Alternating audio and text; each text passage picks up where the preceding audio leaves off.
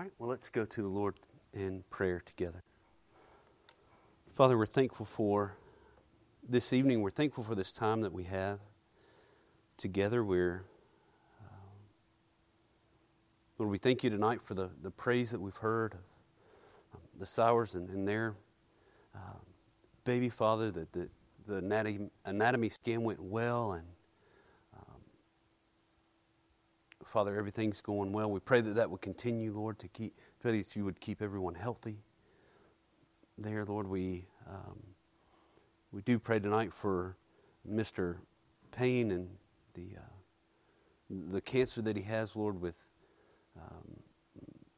the blood clot and on his liver. Father, we pray that you would, Father, work through the doctors and Father, work in his body. We pray that you would heal him of that, Lord. You would take away his pain, Lord, as he is going through chemo and the other treatments, Lord. And we just pray that you will be with him and his family as well. Lord, we do pray tonight for Aaron and Lee as they have the flu and are battling that. Father, we pray that you would heal them quickly, Father, and take care of that. Lord, we pray tonight for our time together. Father, we do pray that you would teach us. Lord, you would open our minds to understand, and you would change our hearts, Lord, to transform us into Christ. And Lord, we pray this in Jesus' name. Amen. All right, so tonight we are continuing on in our study on assurance of faith, and we've been walking through chapter 18 of the Westminster Confession of Faith. Just kind of it's a document that's kind of a summary of Christian teaching, and so we've seen as we come to chapter 18 that specifically has to do with assurance of faith.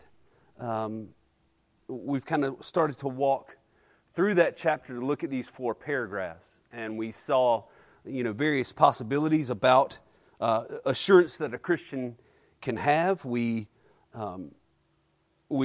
seen the 3 grounds of assurance in promises of the Word, in self-examination, and looking at the evidence within us to see that we are indeed believers. And last time we talked about the direct testimony of the Holy Spirit to our spirit. And so we've walked through those. Tonight we want to look at paragraph 3 of chapter 18 on cultivating assurance. In other words, like, how do we get it? Right? How do we lay hold to this assurance so we can have it? This full assurance that Scripture talks about, that we're in Christ, and that He is in us, and that we've been born again, and that we are children of God. How can we know that? How can we develop an assurance of those things? And so to answer those questions, we're going to break down this third paragraph of the Westminster Confession into kind of 5 smaller parts. And these 5 points that are made in this section of the confession have to do with attaining or getting or cultivating this assurance that we've been talking about. So the first of these points that it makes has to do with the relationship between faith and assurance. The relationship between faith and assurance. And the confession reads this way. It says, assurance does not so belong to the essence of faith. And so we've talked about this before a few times in previous sessions of this study, but what we see and what we come to find is that faith and assurance are separate things. So that it is possible to have true saving faith without the assurance that you do have it. This is a very sad thing. Someone who should have assurance, and they are indeed a child of God, but for whatever reason they don't have it. They don't experience that assurance. But it's also possible to have a false sense of assurance without truly being saved and having true saving faith. So faith and assurance here, they're not interchangeable. They're not the same thing. But the Puritans would say that true saving faith, in true saving faith, there is the seed of assurance. So true saving faith will lead to this assurance that we've been looking for. And they would often use this illustration, and it was something like this. In every exercise of faith, there is the seed of assurance like a little acorn. But that acorn is not yet an oak tree. So assurance belongs to the well-being of faith because assurance is like the full tree. So true saving faith, it leads to this full assurance that we're looking for and we're striving for as believers. So that's the first point we see here. The second point that's made here is that it talks about the time that's involved in attaining assurance as a believer. The time involved, and this is how it reads. It says, a true believer may wait long and conflict with many difficulties before he be partaker of it, before he has assurance. And most of the time, that's the norm, right? Is that full assurance of faith that we've been talking about is something that it comes from a good amount of time, of wrestling with faith, of wrestling with this topic. It's not something that immediately happens. And like we've mentioned before, God does tend to use difficulties and trials and circumstances in order to strengthen our faith and to further our assurance. Dr. Beakey does mention, he said, many times we can see young believers that might possess this kind of a zealous kind of an excitable kind of assurance, right? When they're new believers and they're on fire and they've first being born again. But normally, as the believer continues to live the Christian life and they start to experience the constant presence of indwelling sin that remains in their thoughts, in their actions, and their desires, this really on fire, excitable, zealous kind of assurance will tend to wane a little bit because they see they're having to fight this battle over and over and over. Daily, this remaining sin in us. And so this person starts to live the Christian life. And man, this narrow gate, this narrow way isn't easy. And in the constant battle against the desires of the flesh and temptation to sin has a tendency to take that young, zealous assurance away. And so most often, the full, robust assurance that we're looking for, that we want, it happens over time. Being faithful, consistent, persistent in the Word, and in obedience. The Puritan Richard Sibbes, he said it this way: the more we grow in strength and stableness in the faith, and the more we are refined in the faith, the more our assurance will normally grow. Another Puritan, Thomas Brooks, he put it kind of bluntly when he said, assurance is meat for strong men. Few babes, if any, are able to bear it and digest it. It takes time. One more quote about this from Charles Spurgeon. He said this: some young believers make a great mistake by expecting ripe fruit upon a tree in early spring. And because that season yields nothing but blossoms, they conclude the entire tree to be barren. In other words, by expecting this full assurance right off the bat, many young believers have fallen into sadness and discouragement because they don't see what they're expecting to see. It takes time. Dr. Beakey in this study was also very sure to point out that the length of time, normally what happens is assurance grows, but length of time as a believer does not automatically ensure assurance. And sometimes, there are times God may give a young believer this extraordinary amount of assurance. They are in Him, and He is in them. But the norm is that assurance that we're talking about is something that takes time to cultivate. The third point that we see here has to do with the means of attaining assurance. So now we're kind of getting into, this is the meat of the matter.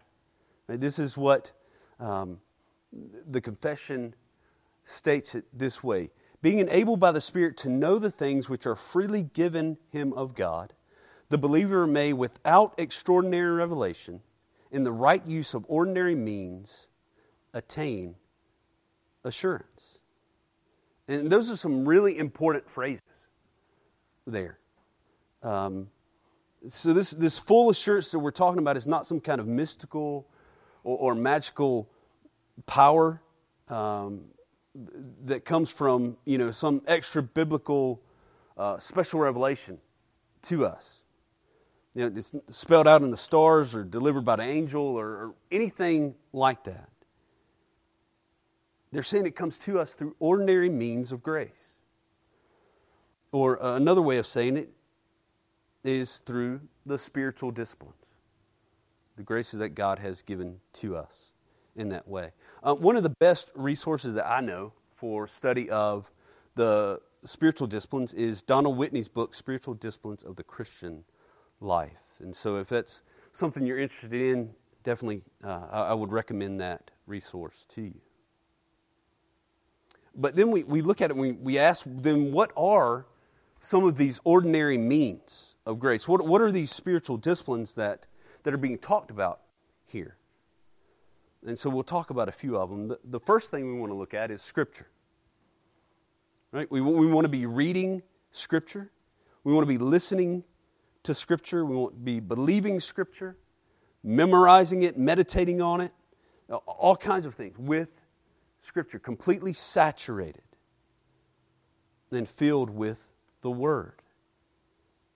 This helps build assurance. We see commands like a few Sundays ago in 1 Peter, in chapter 2, Peter writes, like newborn infants, long for the pure spiritual milk, that by it you may grow up into salvation. Long for the pure spiritual milk of the Word, to be in it. Proverbs 2 also has this to say about longing for and being in the Word. It says, my son, if you receive my words and treasure up my commandments with you, making your ear attentive to wisdom and inclining your heart to understanding. Yes, if you call out for insight and raise your voice for understanding.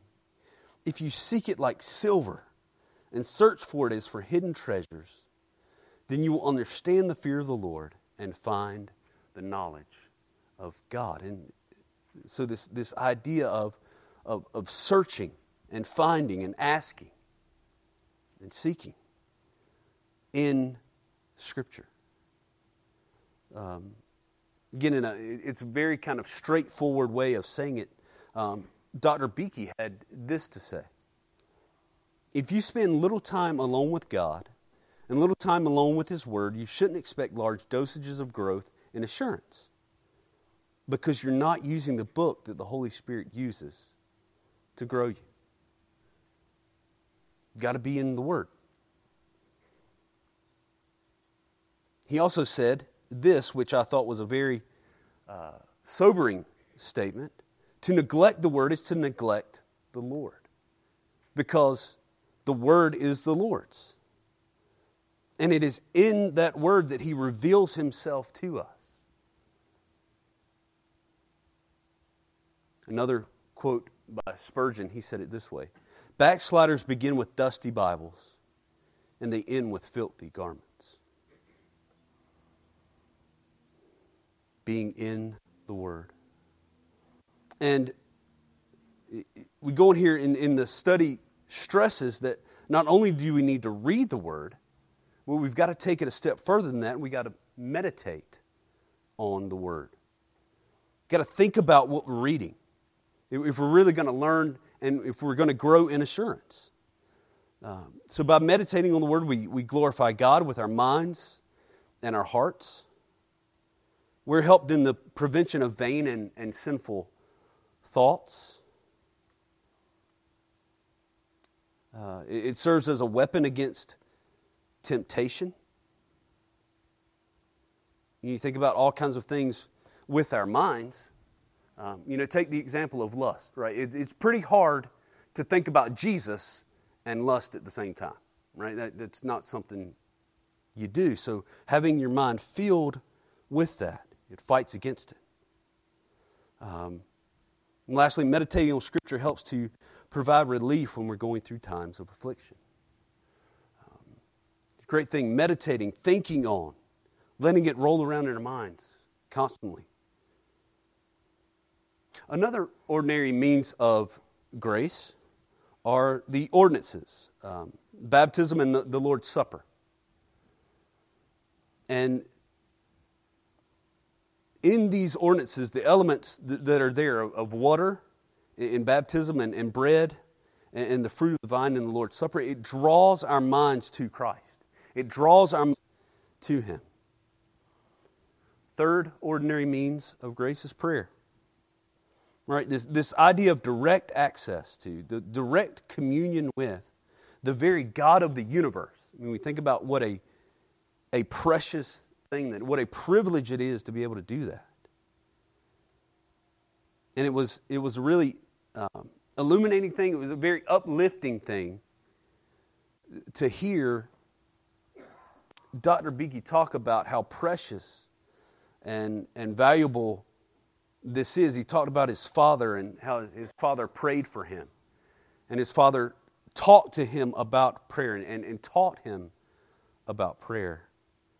I guess it stuck with me in a very real way in this time in my life when we're expecting Lydia soon. And he quoted Matthew Henry, who said this: "It's far better to leave behind for your children a treasury of prayers than a treasury of gold and silver." And so to have these times of rich, close communion with God, the Father, through hearing from Him through His Word and then going back to Him in prayer, it's so absolutely vital in order to gain this assurance that we're looking for, that we are indeed believers. One more means of grace that we want to mention tonight is that of affliction. Trials, tough times, suffering.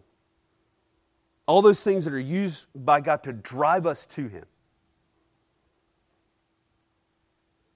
Assurance is the fruit, it's the result of faith that's been, again, it's been seasoned by persistence and steadfastness and through affliction.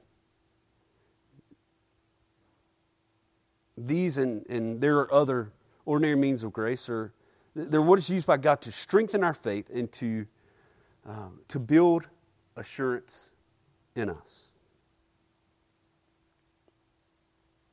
The fourth point that's made in this paragraph is the confession is the duty of pursuing assurance. It's a duty. This is how the confession reads. "And therefore, it is the duty of everyone to give all diligence to make his calling and election sure." It is something we are to do. This is coming, straight from 2 Peter. It tells us, "Therefore, brothers, be all the more diligent to confirm your calling and election." And when I was thinking about this, it made me think about the connection. I think probably John Piper is the first person I ever heard put it this way, but the connection between duty and delight. So often in life we kind of separate those two things, at least I do. right? They're separate categories. On the one hand, there are things that are a duty, right? Things that we must do, things we're obligated to do, but we're really not that thrilled about it. On the other hand, there are things that are a delight, right? Things we enjoy doing, things that we want to do. And many times those things stay separate, right? For example, for many people, going to work on Monday morning is a duty. Going to the ball game Saturday afternoon is a delight. Right? So, but however, what we see in the Christian life is that these things are not separate categories. Instead, they come, they're fused together. Right? So that reading our Bibles is a duty and a delight. Meditating on Scripture is a duty and a delight. Attending church, singing praises, fasting, prayer, all of these things that should be in the life of the believer are a duty and a delight. Not only are we commanded to do them, but we enjoy them. And seeking after this full assurance is that way as well. Same way.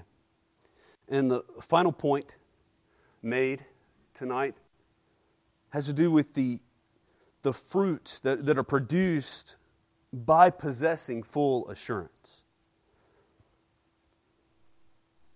So it says this, that thereby his heart may be enlarged in peace and joy in the Holy Ghost, in love and thankfulness to God, and in strength and cheerfulness in the duties of obedience. So just look at all these blessings, these qualities that are produced by full assurance. Peace, joy, love, thankfulness, strength, cheerfulness. All of these things that are just complete blessings in the life of a believer. And Dr. Beakey goes on, he adds a few more to this. First of all, this assurance produces a godly contentment in our lives. Right? It's something that is very hard to come by sometimes in this life. Being content. Being content with what we have, being content with where the Lord has placed us. Assurance leads to contentment. Also, it heightens our holiness. It increases our being set apart from the world, from the culture around us. It increases our sanctification, our purity as we go through our Christian walk. And lastly, it makes us aspire to, and it makes us long for heaven, where we will be with, and we will worship, and we will serve Jesus forever.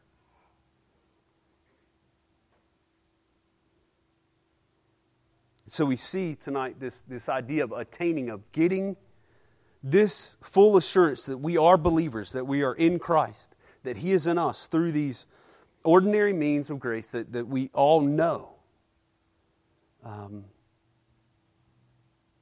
And it's a persistence in that, of doing that. And it leads us to this deepness in our relationship with the Lord, in a deepness in our relationship with Christ. And it leads to this assurance that we're looking for. And so next time we'll come back, we'll look at the idea of regaining assurance in the Christian life if you've lost it. How do we get it back? And so we'll look at that next time. Let's pray. Father, we thank you for this evening, for this time together. We do pray, Lord, that we would seek to know that we are in you. Lord, that we are a child of God. Lord, we pray that we would be about these disciplines and these means of grace, and that we would, Father, seek to grow, to know you more, to love you more, to obey you more, Lord. Pray that you would just drive our hearts to you. Father, we thank you for this time. We pray that you will be with us as we go. And we pray this in Jesus' name. Amen.